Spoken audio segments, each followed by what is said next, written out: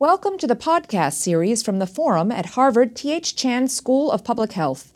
You may also watch a video of this event at www.forumhsph.org.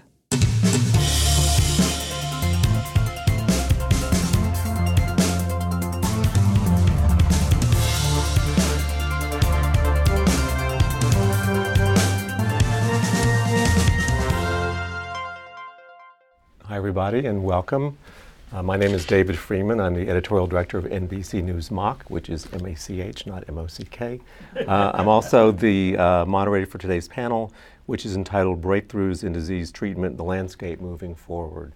So let me introduce, we've got about an hour here, so let's get started introducing the panelists. Starting from my immediate right are Barry Bloom, who is the Joan L. and Julius H. Jacobson Research Professor of Public Health and former dean at the Harvard Chan School.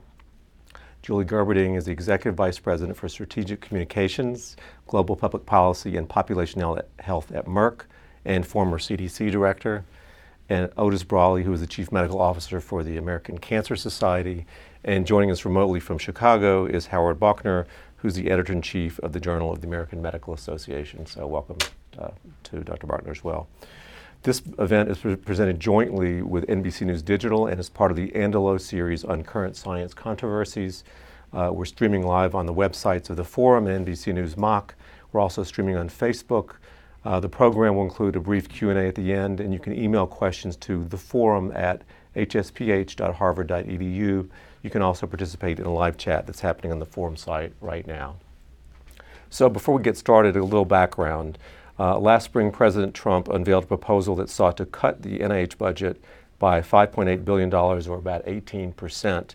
The proposal also recommended to cut CDC's budget by $1.2 billion, or about 17%. Then in September, the Senate Committee on Appropriations approved a bill to increase NIH funding by $2 billion, although the final funding for both NIH and CDC is unclear, and the final vote's expected on the federal budget is expected in December. So let's start with you, Barry. The proposed cuts upset a lot of people in the research and public health communities. What exactly is at stake here in terms of protecting Americans from disease? The first thing I would say is we sometimes take for granted the products of research that have helped people to live longer and healthier lives. And the disappointing thing about the cuts in the NIH budget is there's probably never been a time when the opportunities in science to make a difference in human health and understanding disease has been greater. But let's go back to where we've come from with investments over a century in health research and in health innovation and care. Life expectancy in 1900, or a century ago, was 47 years. It's now over 80, 81 for women and almost 80 for men. Much of that as a result of research done since World War II, actually. Infant mortality has dropped in this country well over 90%. And I could give you lots of other things. Julie knows best that we don't see polio, we don't see diphtheria, we don't see an awful lot of childhood diseases that we've taken care of. And for other things that kill kids, we have tremendous impact of antibiotics, although resistance is becoming a great problem. Deaths from heart disease in this country has dropped by 60% since 1990, and deaths from stroke by 70%. But it isn't just keeping people alive but half dead. Among the greatest improvements are enabling people to live functional lives with disease. Think of heart disease, hypertension, antihypertensives, statins that have been terrific. Diabetes is an increasing problem, and yet the burden of illnesses associated, blindness and amputations, has gone down because of breakthroughs in treatment and in treatment there. You're going to hear much more about cancer, but we now have the ability to understand what the changes are in cancer cells that have led to cancers, and in some cases they permit targeting of specific new drugs against cancer, as in chronic myeloid leukemia. With monoclonal antibodies, they can empower the immune system actually to get rid of some of these cancers. And if I would say in terms of new breakthroughs coming forward, one should not underestimate the power of new technology, particularly imaging that enables you to see everything from blood clots to bullets to almost anything else going on in the body that is normal or abnormal. Big data is going to be able to link data from massive numbers of clinical treatments to find out the best ways to treat a whole variety of diseases. I think your comment that the Senate put back $2 billion or requested to put in $2 billion is a recognition that people do know the importance of the biomedical research community and NIH, and their priorities are not unreasonable, which is to focus on the brain and cancer and obesity and diabetes, the opioid epidemic, antibiotic resistance, antimicrobial resistance, and emerging infectious diseases. These are not unreasonable. The costs are even more reasonable. We spend $3 trillion in this country on health and healthcare. The budget, if you put CDC and NIH together, is about $44 billion instead of $3 trillion. And this is easily worth 1.5% of the health budget to get new tools to deal with disease. And I'll end with just 3 concerns or 4 concerns. One, there's a tendency to earmark everything for the big diseases or the disease of the week. And we need flexibility because new opportunities are developing all the time. Second, research problems that are important don't get solved in a year or 2, and the tremendous fluctuations in the budget really do challenge everything from young people going into research to being able to have continuity and sustainability of funding.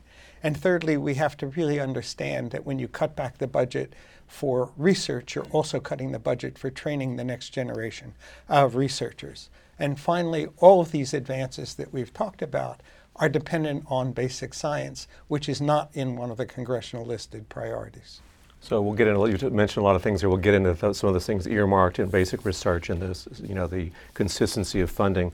But I want to turn to Howard in just a minute to help us understand the priority areas for federal funding, particularly for the NIH.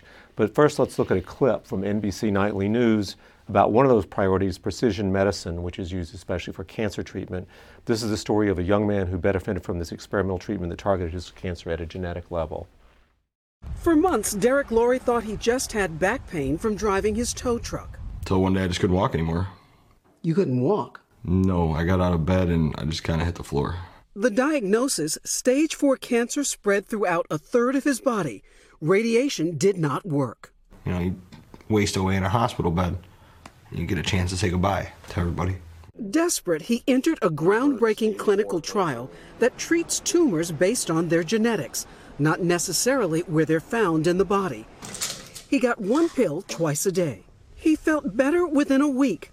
The tumors, those black spots, disappeared. This is the same person? It's the same person. It's like the light switch of his cancer has just been turned off.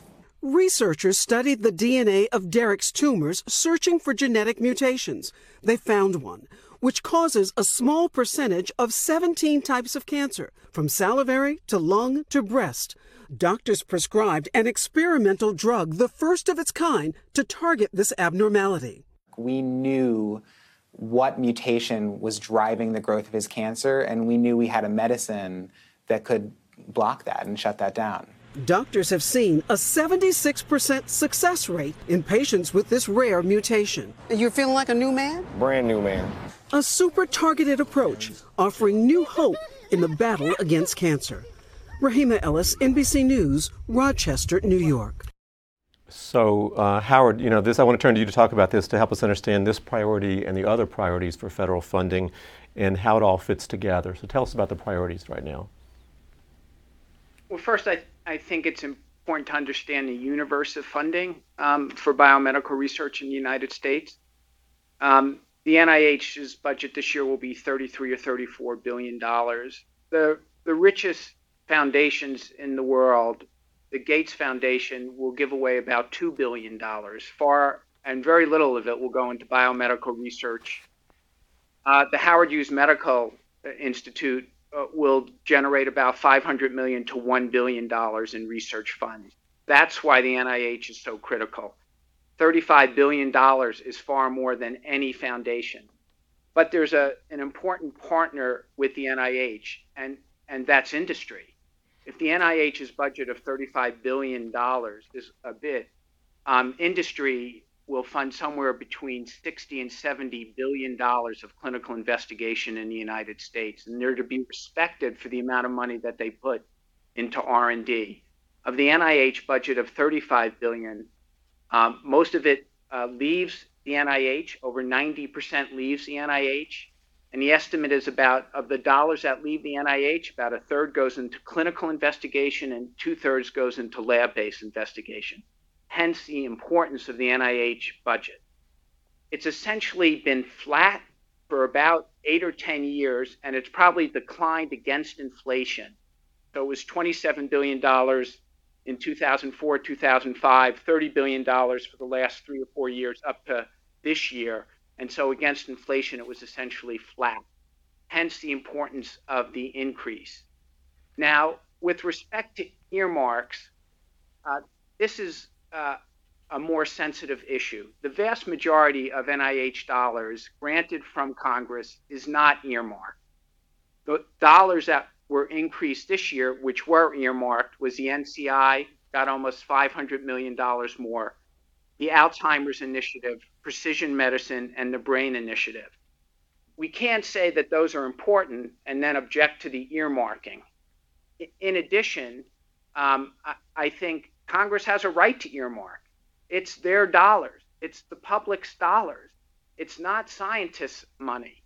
So I am less uncomfortable with earmarking than other individuals, recognizing that the vast majority of dollars remain not earmarked and at the discretion of the NIH to fund what they would like. And we can't say Alzheimer's is critically important and then object to the earmarking. So I think what's critical is an increase in NIH funding, and then for that increase to be maintained. That's equally as important as a single yearly increase. I think if you speak to the NIH leadership or investigators, they want to know that the $33 or $34 billion is going to be the same for the next 3 or 4 years, or will increase slightly, rather than going up 1 year and then going down subsequently. So we'll talk a bit more about earmarks in a little bit, but you mentioned Alzheimer's disease research, brain initiative. Are there other priorities that you think are important? Can you just kind of cover all the bases there of the priorities there at NIH?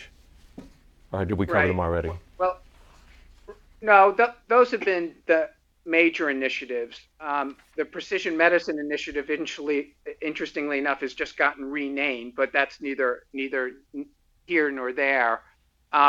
I think there's been other funding mechanisms which have been important, so the NIH did not have to focus on them. For example, PCORI, the Patient-Centered Outcome Research Institute, was developed under the ACA and is a way in which we begin to bring patients into the agenda around research. And so I think that would have been an important initiative for the NIH, but that's been covered by PCORI. I do think we remain enormously concerned about antimicrobial resistance. And I don't think there's been a specific initiative for that, but nevertheless, Tony Fauci, director of the institute that governs antimicrobial resistance and infectious diseases, is certainly well aware of it, as are a number of foundations. But I think precision medicine, the Brain Initiative, Alzheimer's is probably focused on those areas in which people believe ultimately offer the greatest breakthrough. Now, there remains a disconnect between disability-adjusted life years lost or quality-adjusted life years lost and where dollars go. That's a longer discussion. But if you look at Chris Murray's work, which has been published in a number of journals, including JAMA, many of those conditions, back pain, mental health issues, have not really been the focus of earmarks. And some people are concerned that they don't do as well in terms of funding as some of the other initiatives. So, Julie, I want to turn to you now. It sounds like Howard is optimistic that the NIH funding is going to get its, or the NIH is going to get its boost in funding, but things are a little bit less clear about CDC that used to direct. What's going on? Why is that the case? Well, I think the jury's still out on what will happen to the CDC budget. I was pretty alarmed when I saw the proposed $1.2 billion cuts, because I know what that means, not just in Atlanta to the CDC, but to state and local health agencies all around the country. Fortunately, while the president proposes the budget, it's the Congress that disposes of the appropriation. So both the House and Senate budgets included provisions for some restoration of what was intended to be cut by the president. That hasn't been ironed out yet. We're right in high season for the budget process right now, so it remains to be seen where that will land. But I also think it's really important for people to understand that even if the government decides to fund CDC at the level or slightly above the level that it was at last year, we are nowhere near appropriately funding our nation's public health agency. This is the agency responsible for health protection, for prevention of diseases and disability and injuries, and for preventing the things that either create risks for health or actually induce poor health outcomes. We've known since we were children that an ounce of prevention is worth a pound of cure, or as I like to say, a penny of protection, prevention, and health promotion is worth $1 of health treatment. And we simply have to recognize in this era where we're concerned about delivering health value and improving the good health that can come of our wonderful science investments and our wonderful new cures and vaccines, that we really need to put the first dollar of that investment toward supporting good health and for really bringing the overall opportunity of health equity to people everywhere across our country. It's insane that we are not doing the things that are efficient and most effective at creating better health, and by the way, lowering healthcare costs, and instead are backloading our investment toward disease care, which is, of course, the least efficient part of the equation. So I don't know where the budget's going to land, but from where I sit, whatever it is, it's not really going to be right-sized considering the scope of the health challenges and the health inequalities that we face across America. So we'll talk about pandemics and some of the big risks that we face going forward a little bit later. But let's talk about cancer a minute. Otis, cancer seems to be an area that could get more funding from NIH, but possibly less for CDC. What's your perspective on that? Yeah, as a cancer doc and cancer researcher, I can actually see tremendous opportunities right now. We understand cancer in ways that we never dreamed we would understand it just 15, 20 years ago, and it would be a shame if we did not actually continue doing good research to actually investigate those opportunities and exploit them. I am worried that what's happened over the last 20 to 30 years, which is every year, every couple of years, we worry about funding for research, is actually devastating to the research infrastructure. There's a lot of young investigators especially, gifted people who may be leaving scientific research because there's always this concern, are we going to get funding, are we not? I am also, by the way, an ally with Dr. Gerberding that we need to focus on prevention of cancer as well as prevention of other diseases. Warren Buffett said, cost is what you pay, value is what you get. There is tremendous value in investing in prevention of disease, including prevention in cancer and other chronic diseases, because a lot of these things work together. I'd also like to talk a little bit about this earmarking of things, which can be so devastating. Earmarking depends on how granular you get. There are some congressmen who in the past have said we need to put a lot of money into neurofibromatosis. That's a disease, elephant man's disease. It's a disease that is devastating, but it doesn't affect a lot of people. I've actually had to deal with a congressman who wanted to invest in P54 research. He heard that this gene P54 was really important. We had to tell him the gene's P53. If he had put that in paper, we'd have to change the name of the gene in order to spend the money, literally. Where I come from, we frequently see people who say spend more money in prostate cancer and less money in breast cancer. I don't like that disease Olympics. I like to spend money in cancer in the low-hanging fruit, the questions that are easy to address, keep an open mind, and apply them broadly. We've had Leuprolide, which was a prostate cancer drug, which is now FDA approved to treat premenopausal breast cancer, precocious puberty, and endometriosis. The last two aren't even cancers because we funded the low-hanging fruit, kept an open mind. We've got a great drug called crizotinib for ALK-positive lung cancer. ALK is anaplastic lymphoma kinase. It's a drug that was developed in lymphoma research that's now used in lung cancer research. If we had said put all the money in lung cancer, we wouldn't have gotten a drug which has now been FDA approved for about 6 years in helping 2 to 3% of people with lung cancer. So there are lots of huge opportunities. Let's invest in those opportunities. Let's support the people who are going to do that investment, which are the young investigators, the young folks in their 30s and 40s who are interested in science, and let's keep them in science. Or else the one thing that's going to happen that nobody wants is the United States is going to lose its international edge in research. Okay, well, we'll talk about earmarks, talk about the age of the researchers and so on. But let's talk about these things a bit more with more detail. We have things like cancer research that Otis has just described. Other end, we have things like preparedness, which Julie is a particular expert in, and Julie and Barry have both mentioned the need resources to combat pandemics and emerging diseases. But first, to put the need for preparedness into perspective, let's take a look at a clip from NBC Nightly News about the largest outbreak of bird flu in 30 years that happened not long ago. There is an alert tonight about a growing outbreak of bird flu rippling through the U.S. poultry industry. Now in 16 states, with Minnesota the latest to declare a state of emergency. 7 million chickens and turkeys affected since March, and the government is scrambling to figure out how to stop it. NBC's Janet Shamlian has our report.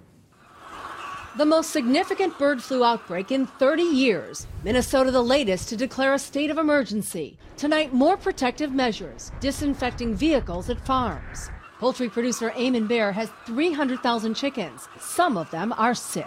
I know what a healthy bird looks like, and these looked a little bit sick. His farm now under quarantine, and a complete lockdown at Sunrise Farms in Iowa, one of the largest egg-producing plants in the nation. The entire flock will be lost, almost 4 million hens. That's more than 1% of the egg-laying hens in the U.S. It's pretty serious right now with the number of cases that we're seeing and that we're still continuing to see on a daily basis. The highly contagious avian flu has now spread to 16 states, the USDA calling it the biggest outbreak ever. The disease, spread through the droppings of migrating birds, can be fatal within 48 hours. So that talks about really the risk to livestock, I guess, but obviously it's a risk to humans as well. And this is just kind of one example of an outbreak that's out there waiting to strike. Is that right? What are the concerns? What concerns do you have, and what do we need to be doing to ensure that we're prepared for that kind of thing? You know, emerging infectious disease are really the new normal, and everybody knows that. Going back to the pandemics that we've had, including influenza as well as AIDS, but just in more recent years, SARS, monkeypox, West Nile, Zika, Ebola, avian influenza spillover, MERS. We are in a world where everything is primed to support the emergence of new and potentially devastating diseases, some of which have pandemic potential. And there are obvious reasons for that. One is just the incursion of people into places where animals and zoonotic infectious diseases are endemic. The second has to do with travel and the rapidity with which an infected person or animal can move from one geography to another. I think the last factor is that we're doing things on a global scale. For example, the Silk Road in China is suddenly going to be connecting people in countries that will be moving people, animals, food products, plants in places where they've never previously been transported. We saw this in Africa with the Trans-African Highway, which was a major promoter of HIV transmission in the country. And last but not least, we have the juxtaposition of about 65 million refugees or internally displaced people, unprecedented in the history of our world, which creates other opportunities for disease emergence and spread. So that is really the incubator in which these important pathogens are emerging. And yet, when you think about how many times we've had to learn this lesson over and over and over again, something emerges, our budget goes up, something gets under control and goes away, the budget very quickly comes back down. The timing of our response in America is amazing. When H1N1, the last emergence of an important new influenza occurred in 2009, it took about 60 days from the time the CDC set up its ops center to the congressional appropriation to support that. And that's actually pretty fast for an emergency. For Ebola, it took about 160 days from the time the CDC declared an emergency situation and Congress appropriated resources to be able to respond. For Zika, it took somewhere around 260 days, or about 8 months. A lot of people died in those 8 months because of the lack of a given resource that doesn't have to march up to the Congress every time something new emerges. We need to have a preparedness investment that's sustained over time, that the CDC and other federal agencies can draw upon to be sure that there's no lag, that money should never be the obstacle to responding to something so important. So I think part of the conversation that needs to go on about our budget is how is that budget allocated and what will it take for us to learn from the experiences that we have had over and over again about the likelihood of a problem, the importance that the U.S. government and particularly the CDC play in responding to these kinds of emergencies, and the lives that are at risk if we don't respond in a quick and forceful manner. It's deja vu all over again, and from where I sit now, it's incredibly frustrating to see the struggle that the CDC has to go through every time there's a new emerging infectious disease, whether it's humans or animals. So you're nodding your head, and everyone's here sounded the same sort of thing about this idea of rising and falling budgets and unpredictability that drives investigators out, stops research. What's your perspective on this? How important is the steady or increase in funding? Clearly, the steadiness of funding and hopefully the continuing increase as we gather new knowledge. But I guess where I would like to comment is the unpredictability of science and the concern about in the high focus on the disease of the week or month. And I work on a disease, I work on TB, and I'm very appreciative of all those who do work on disease. But the future depends as well in some small investment of the total health funding in basic science. And I have to say that I was concerned that there was a committee meeting of the Federal Spending Oversight Subcommittee from Homeland Security, headed by Senators Rand Paul and James Lankford, and I do wish Senator Paul a rapid recovery from his unfortunate injuries.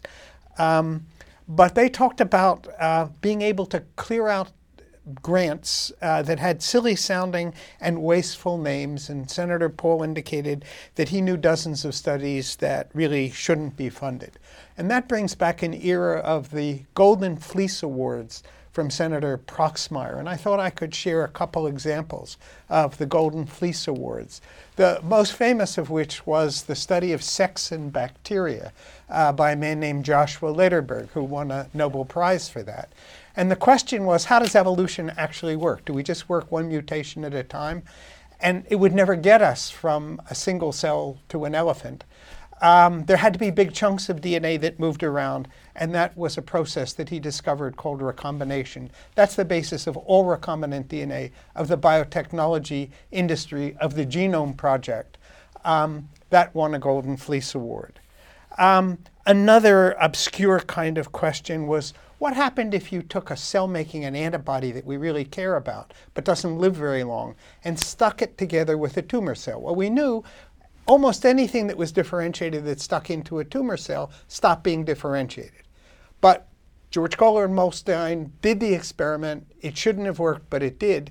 And that's the origin of monoclonal antibodies, which is used in diagnostic tests and in the treatments for cancer. They're the most exciting new treatments. That would have gotten, for sure, a Golden Fleece Award. Perhaps the last one I could talk about would be the question done by Tasuku Honjo and my former postdoc, Minato in Japan, asking the question, does it matter how cells die? There are two ways to die. You can just fall apart, called necrosis, or you can die in an organized way called programmed cell death. And they discovered that there was a molecule on immune T cells that when you pushed its button as a tumor cell, it blocked the killer cells from killing tumor cells. And that molecule controlled programmed cell death in killer cells. It's a molecule called PD-1. That is now the target of the newest breakthroughs in cancer, anti-PD-1 and its ligand. That probably, too, would have gotten a Golden Fleece Award. And then lastly, you heard of CRISPR and Cas9. That didn't come from people studying cancer or the brain. It came from people trying to make yogurt in Belgium and wondering why the bacteria stopped making good yogurt. And it turns out they picked up a virus that actually inhibited other viruses from infecting. And then a whole slew of really good labs said, that's really interesting. And lo and behold, we now have a tool to edit genomes. That's the unpredictability of basic science. That's why we have to have faith that scientists will find things. And as Pasteur said, chance favors the prepared mind. We need prepared minds. So very interesting. So I want to ask Howard about that in a minute, but about, I think you have a slightly different perspective on earmarks on undirected research. But I want to ask you just briefly about the idea of the budgets overall and shifting budgets. Is that a problem? Juliana was showing me a graph showing that funding had remained pretty much largely the same over the last, decade or so for federal research dollars. How big a problem is that kind of variability and uncertainty in funding? Well, even a flat budget against normal inflation and the cost of doing research means that the actual amount of dollars has gone down. So if it was $27 billion in 2003, the effective amount of dollars this year would be 20 or 22 billion. So people really need to realize flat funding against inflation or other growing scientific interests really represents a decline. That's why the recent increase, the anticipated increase in December, is critically important, and that it be at least maintained for the next 3, 4, or 5 years. But I just want to return to something that Julie said. One of America's great gifts to the world is the CDC. It's an extraordinary organization that's helpful around the world. And Julie, I'd say it even if you weren't on the podium. It's an incredible gift to the world. And fundamental funding for the CDC that's stable, and then dollars that they can draw on when there's any type of epidemic, serves just not the United States, but other countries around the world. And it's this tension. What does the United States want to be? Do we want to become increasingly insular, or do we want to continue to play the leadership role that we've played for 2 or 3 decades in world science? I think that's the fundamental question that we're trying to answer. And I think there are concerns that in the current environment and atmosphere, I can only say thank you to Congress around the NIH budget. But you have the CDC, you have the National Science Foundation, and you have AHRQ. They all make critically important contributions to the future health and well-being of not just Americans, but people living around the world. With respect to earmarks, to return to your question, I'll be brief. I think Otis made the most appropriate comment. Some earmarking is reasonable. It can't be microscopic. That creates problems. But I don't think anyone would disagree with an additional $120 million for precision medicine. And I don't think Otis would prefer $467 million to the NCI to go elsewhere. What he's arguing, I think, against is he doesn't want very specific earmark. But again, I would return to the issue that in part, these are public dollars and Congress has some right to direct them in some way. Of course, scientists would simply like a blank check. That is not going to happen. I think we actually have agreement, Howard. You know, for example, we need to be doing more in brain research. I think it's appropriate for Congress to say to the NIH and to science, what are you doing in brain research? Can't you do more? I think that's very appropriate. There are other areas as well that we need to be focused on. I'm saying not just cancer. And by the way, Howard, you're absolutely correct about the CDC. When I travel around the world, there are people who have tremendous trust in the CDC, more so than they have trust in anything else from the United States. Well, Julie, do you have any different perspective? It seems like everyone's in agreement about the need for something. Not on that question. I think you agree on that one. I think we all agree that. But you're not there anymore. Well, now I can say even more. But I do think it requires stepping back, and I love what you said, Howard, about does America want to lead in science and scientific discovery? And this is the way to make America great. Is to continue to be at the cutting edge of discovery and invention, translation, and truly providing the engine that helps people everywhere benefit from the scientific discoveries that we are traditionally so good at making. So I don't know how to mobilize that conversation. This forum is one way to start, and I would encourage everybody who's participating to use your voice to make that point, that this really is a treasure of hope in America, our science and our ability to translate that science into inventions, medicines, and vaccines that matter for people's health.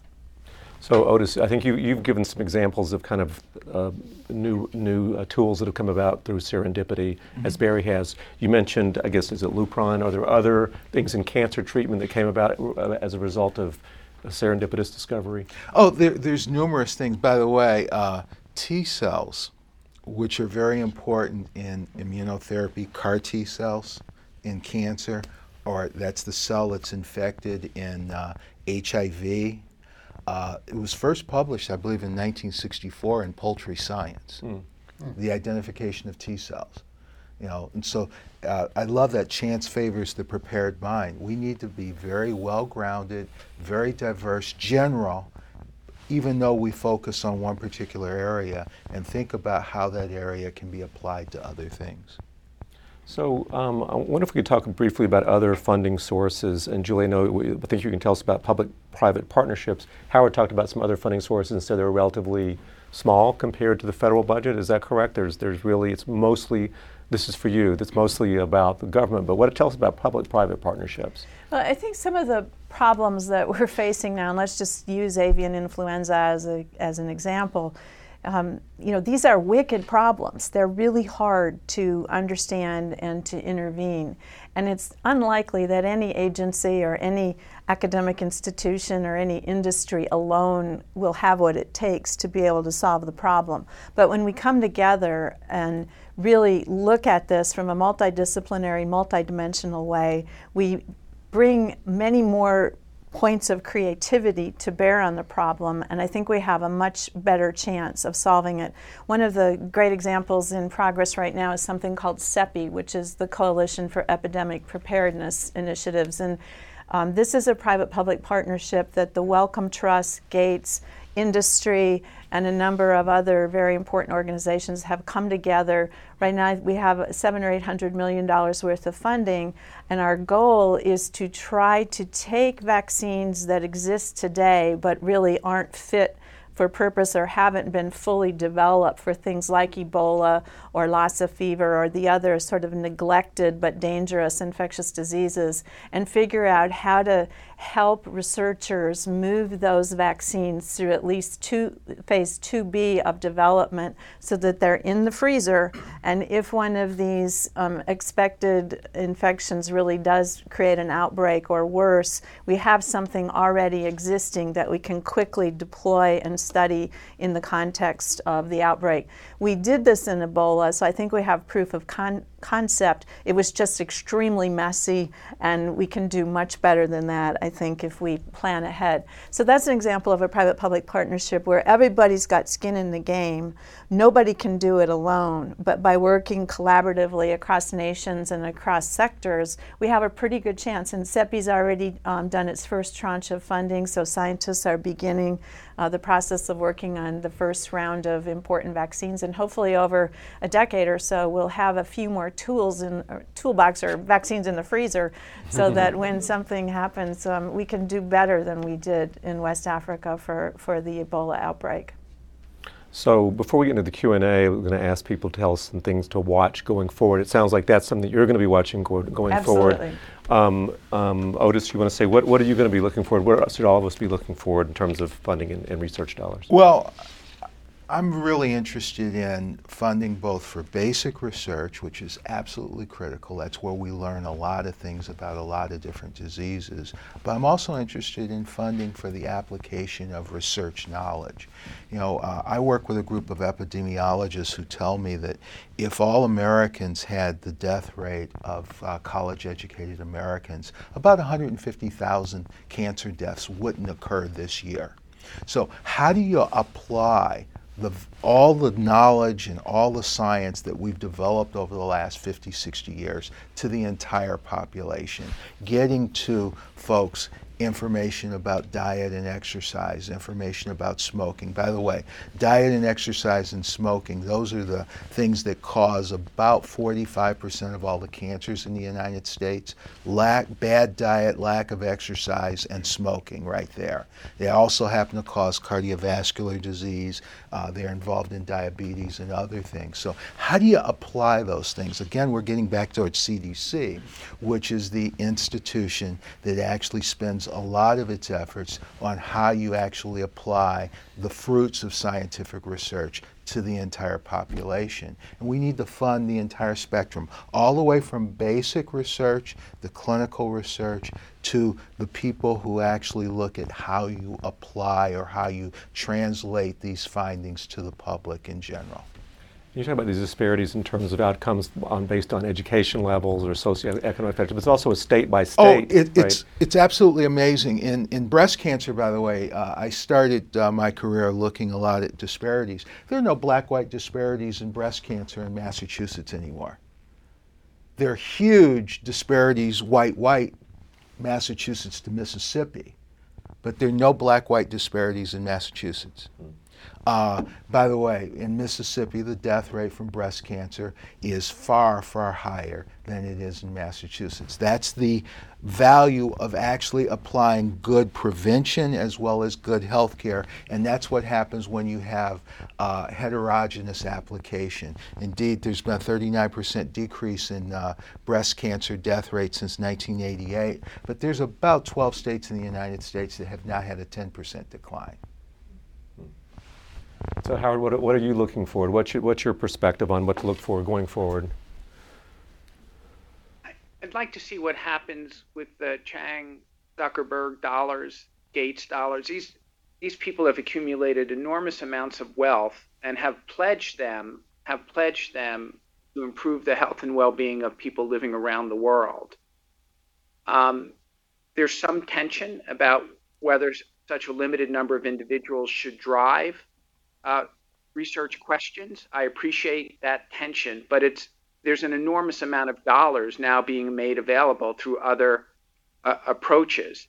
So Chang, Zuckerberg, I call it Gates Buffett because Warren Buffett gives the Gates Foundation dollars each year. They're adding another $3, $4, $5, $6 billion to the research agenda, both in the United States and around the world. And I do want to understand where those dollars go. And Otis probably touched on one of the critical issues, exercise, obesity, and smoking. The U.S. has done actually quite well with smoking. Actually, our levels remain outstanding in comparison to much of Europe. The exact opposite is true, obviously, around obesity and exercise. And the entire health and well-being of an individual would be improved if those parameters improved. And we're stuck. We have not done very well around either exercise or obesity. Quick question about the opioid epidemic. Is that a question of biomedical research or more about legislation going forward? We've published 4 or 5 papers that have spanned the gamut about where we think progress can be made. I suspect some of it's biomedical research around new drugs, new approaches to treating pain, new approaches for different opioid disorders that may start with drug therapy. I would think, though, the majority of the approaches are going to be around the way in which we currently deliver health. So I think less of the answer is going to come out of biomedical research, but the panel may disagree with me about that. But I don't believe that the majority of the answer is going to come through biomedical research, but through the way in which we organize and deliver health services for people who access opioids. Well, we're going to run out of time, I think, but I want to get to Barry first about things to look forward. What are you looking for to going forward? One more concern, and that is I want to pick up on the theme of leadership. There is no other country in the world that has the intellectual, scientific, and technical capacity of the U.S. There is an antipathy at the moment on spending money on what is called foreign aid, and I would make the pitch that global health is not just foreign aid and giving money away, but it's enlightened self-interest. I just came back from India. Tuberculosis, for example, is now the largest cause of death, exceeding AIDS and malaria. Most developing countries do not have the scientific and technical potential to deal with diseases that occur in low and middle income countries. And leadership for the United States would be really important to say, as we know from Ebola, the first vaccine that worked in Ebola was in 1990, and it was developed in the U.S. By Gary Nabel, in fact. Nothing got done with that. And yet that has proved to be enormously important in a global sense. So I would urge us to keep our eye on global leadership in health. Okay. Well, I think we have time for a few questions. You have. Thank you, David. Thanks. We do. Just a few. And you've covered a lot of these topics that have come in, but here's one. The infusion of money for Alzheimer's research is really significant. How will it be prioritized, and what about other related dementias? Well, being a non-neurologist, I'll try to answer that. Being non-expert, I actually think that money for Alzheimer's ultimately will benefit other types of dementia. I think it will benefit other types of neurologic diseases, the neurotransmitter diseases. It may even impact things like depression and more psychiatric illnesses. And there could be some benefits when we start talking about cell signaling in things like precision medicine and treatment of cancer. Can I just add to that? Because I think that this is something that the industry also really grapples with. There have been somewhere around 200 drugs that have been tried for Alzheimer's, and they've all failed. And yet several of us have still ongoing phase 2, phase 3 studies of new compounds. Hope springs eternal. We pray that somebody will find a drug that's effective, but it speaks back to the importance of the basic science, because we really don't understand the cellular mechanisms that are causing the disease in the first place. We don't really understand what's the relationship of the microbiome and all the signaling that's going on there. So much to learn, and we're kind of in an urgent situation with more and more patients expected to have the condition, and at the same time a science that's hopefully going to catch us up to the place where we'll have more rational opportunities to find something that works. Can I just add one more thing? Some of the PET scanning imaging that's been done with Alzheimer's disease and some of the other brain disorders has already positively affected things like staging of patients in cancer and is already influencing things like screening for breast cancer with new molecular imaging. Just last point, back to the basic sciences. There are really exciting developments in studying genetic mutations in patients with neurologic disease. And some of those, in a recent case in schizophrenia, enables one to track a neurologic pathway and trimming of neurites and neurons done at the Broad and at Harvard. We don't have a drug for that yet, but those complex genetic changes are telling us where we have to think about drugs that we wouldn't have known without that. Thank you. And this is interesting because we've had a couple of questions about the All of Us initiative, which is part of the NIH funding.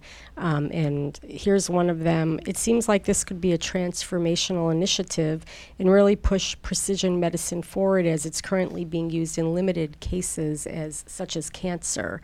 So would any of you like to comment on the hope of that, the All of Us initiative, which is focused on building precision medicine data? The All of Us initiative is an NIH initiative that's trying to enroll 1 million people, and they want access to people's electronic medical records. They will be asking people, what did you eat yesterday? What are you doing? They'll look at body weight and other things. This is think of it as a cohort study on steroids. A really big Framingham. A really big Framingham, yeah. The cohort study that I always like to look at was the American Cancer Society did one in the 1940s and 50s, and in 1955 had this startling publication, and it was in JAMA, as a matter of fact. All the guys who died from lung cancer were the ones who smoked cigarettes. That was startling in 1955 in Framingham, cholesterol, and heart disease. The All of Us study is going to be a huge study of 1 million people looking for trends so that we can come up with things like that in more advanced ways. Great, thank you. I'll take one more from online and then let's see. Oh, well, we have someone here. Why don't we? Hello, I'm Renzo Ginto from Doctor of Public Health Program. I just have one question regarding, we mentioned some of the major issues that we're going to confront, and we're already facing today: emerging diseases, antimicrobial resistance.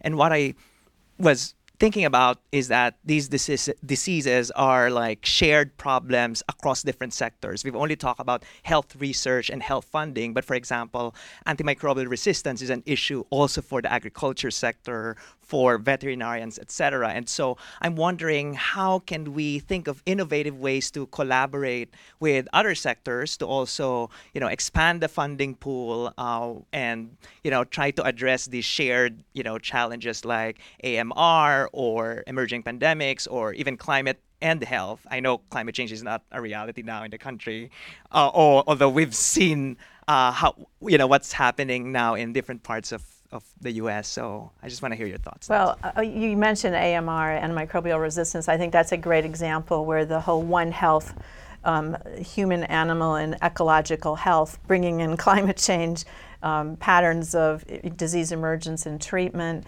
and use and overuse of antimicrobials in both humans and animals. I mean, it's a wicked problem. But the approach that's increasingly being taken of One Health, meaning all the sectors come together and develop a unified plan. I am a long-term champion of antibiotic stewardship. When I was at CDC, when we first were learning about the One Health approach, it seemed very foreign and very challenging to try to come to a unified policy framework. But I would say over the last several years, we've really done a good job of bringing that alignment forward. Inside my own company, where we have an animal health and a human health business, and we are committed to antimicrobial development for both humans and animals, we were able to come up with a policy that we feel proud of that says, yes, we want to make sure we have drugs to treat sick animals and sick people. We don't want overuse utilization. And there are economic models that look at that more as orphan drugs as opposed to blockbusters that I think can help everybody get what they need. But you really do have to learn sort of that meta leadership principle of sitting down and looking for third paths and shared interests in order to get anywhere along those lines. Hopefully we've made progress, but I also, for a number of problems that you mentioned, I know we also have a long way to go. It would help if we had government leadership enlightened to be able to provide a framework for encouraging that kind of collaboration. I'll do one more question because I know we have to wrap up. Let's see. What are the panelists' thoughts on what the next outbreaks could be? And if the CDC doesn't have the funds to combat them, who will? That's a big one. So there's a really long history of predicting the next influenza outbreak. And some of the really smartest people in the field of virology have tried to calculate that. And the answer is it's really unpredictable, at least in my view and many of my colleagues, as what the next jump from animals to humans and a new agent would be. And so what we really need to focus on, as Julie said, is having responses prepared in advance, responding quickly and intelligently and having the tools to respond, rather than guessing for things that don't happen. I agree with Barry. I think as we get more experience with platforms where we can have a vaccine platform that's more amenable to rapid evolution if we get an unexpected pathogen, which is probably more likely than we get an expected one. But right now, I'm watching the avian influenza situation in China with a great deal of concern, because what had been a low pathogenic strain is now a high pathogenic strain, which means it's lethal, highly lethal in chickens, and the spillover is worrisome. And it has a pretty significant mortality rate. So since we know influenza can quickly spread and cause pandemics, I think we always have to keep that one very high on the list of priorities. Thank you. Thank you. Something else to worry about. So, so we've got just a couple minutes left, literally. And I wondered if each of you, we've covered a lot of ground here, if each of you could kind of come up with a policy takeaway, if you could wave a wand and get policymakers to pay attention, what would you say? Howard, you want to go first?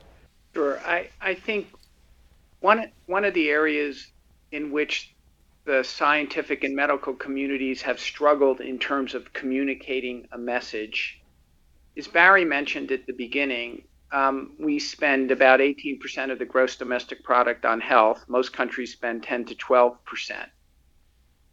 So as we invest more in basic science research, is spending on overall health only going to go up? This really creates a disconnect for health economists, health policy, and politicians who ultimately write the checks for all of this vis-a-vis our own dollars. I don't think we've done a very good job communicating the statements that the healthcare system in the U.S. isn't very valuable. We don't do value very well. We do volume well. But could you invest more money in us in terms of research? There's a disconnect, I think, and when I've had the opportunity to speak with politicians, they struggle around that disconnect. And I think we need to be clearer about what the value is in investing in research and disconnect that from the cost of overall health care. And I think it's a very difficult message to go. Otis, what's your policy takeaway? Howard just struck on something there. I think that we should think of research spending as an investment. And that we in science and we in medicine perhaps have not explained to the general public how that investment has paid off, nor have we explained how that investment can pay off even more. And when I say investment, I'm talking about an investment in basic science and understanding of what's going on, as well as an investment in application of the science that we learn. I spoke already a little bit about that, but there's so much of what we have learned that the population as a whole just doesn't benefit from and doesn't even know about. And by the way, as we learn more about basic science, I learn more about how to prevent disease. So think of science as an investment, communicate what the payoff actually is, and we can increase value. I, like Howard, am very worried about the fact that we're the only country that spends 18 cents out of every dollar on health care, and the number 2 country does spend 12 cents out of every dollar on health care. But can I just add one thing to that, because you're absolutely right. We spend the most, and by many measures we perform in a mediocre way. But if you add the investment in healthcare plus the investment in the social determinants, it's a wash, meaning we spend the least in the social determinants of health and we spend the most in healthcare compared to countries that are spending relatively little in healthcare but a great deal more in the social determinants. So I think the question that we have to look at as a society is, what is the right balance? This gets at health disparities, but it also gets at the broader determinants of health that really are the driver of many of the chronic conditions that we're struggling to pay for today. Just social determinants, behavior, what exactly do you mean by social determinants? Yeah, the social determinants, the behavior, the lifestyle factors, the tobacco use, beyond that, the socioeconomic status of people in the society and how that translates into policy issues are, for example, how much paid time off there is for parents to raise their newborn children or their adopted children, and how much does the community invest in supporting home care or the ability of people to maintain healthy lives in their own domiciles? Those kinds of investments, which we don't factor into our healthcare spending, are actually very important to keeping people in a healthier state, a more ambulatory state, a more productive state, and we need to look at the whole picture. Just look across the OECD countries, and I think it tells a story if you factor in the social determinants investment. Are you saying you're going to pay to prevent, or you're going to pay to treat? Your choice. Well, I'm saying that if we reinvented our communities to create health instead of wasting it, we would probably need to spend less on both. Okay. We're in agreement, I think. So you have the last word here. What's your takeaway for us? Have the last word. If I had a wish, it would be to be able to share both with our representatives in Congress and the public at large the excitement of what is happening, what's in the test tubes in the great academic medical centers in this country, and to get an appreciation of how valuable what we do is to the lives of people in this country. It hurts me deeply when kids are not vaccinated with the cheapest possible, most effective tools, for example, to prevent liver cancer with hepatitis B, or human papilloma, HPV, to prevent cervical cancer in girls and head and neck cancer in boys. And we're not doing it because the message hasn't gotten through. Okay, thank you. Well, that concludes our panel discussion. Thanks very much to all the panelists and Howard out in Chicago, and to the people here in the audience and online. Thank you very much. I think you're all welcome. You're all welcome to continue the conversation on the forum website, which is forumhsph.org.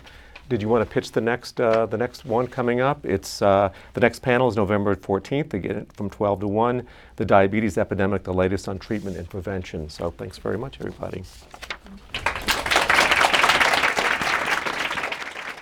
This has been a production of the Forum at Harvard T.H. Chan School of Public Health. You can find the complete video of this event and post your comments at www.forumhsph.org. Thank you for sharing the forum.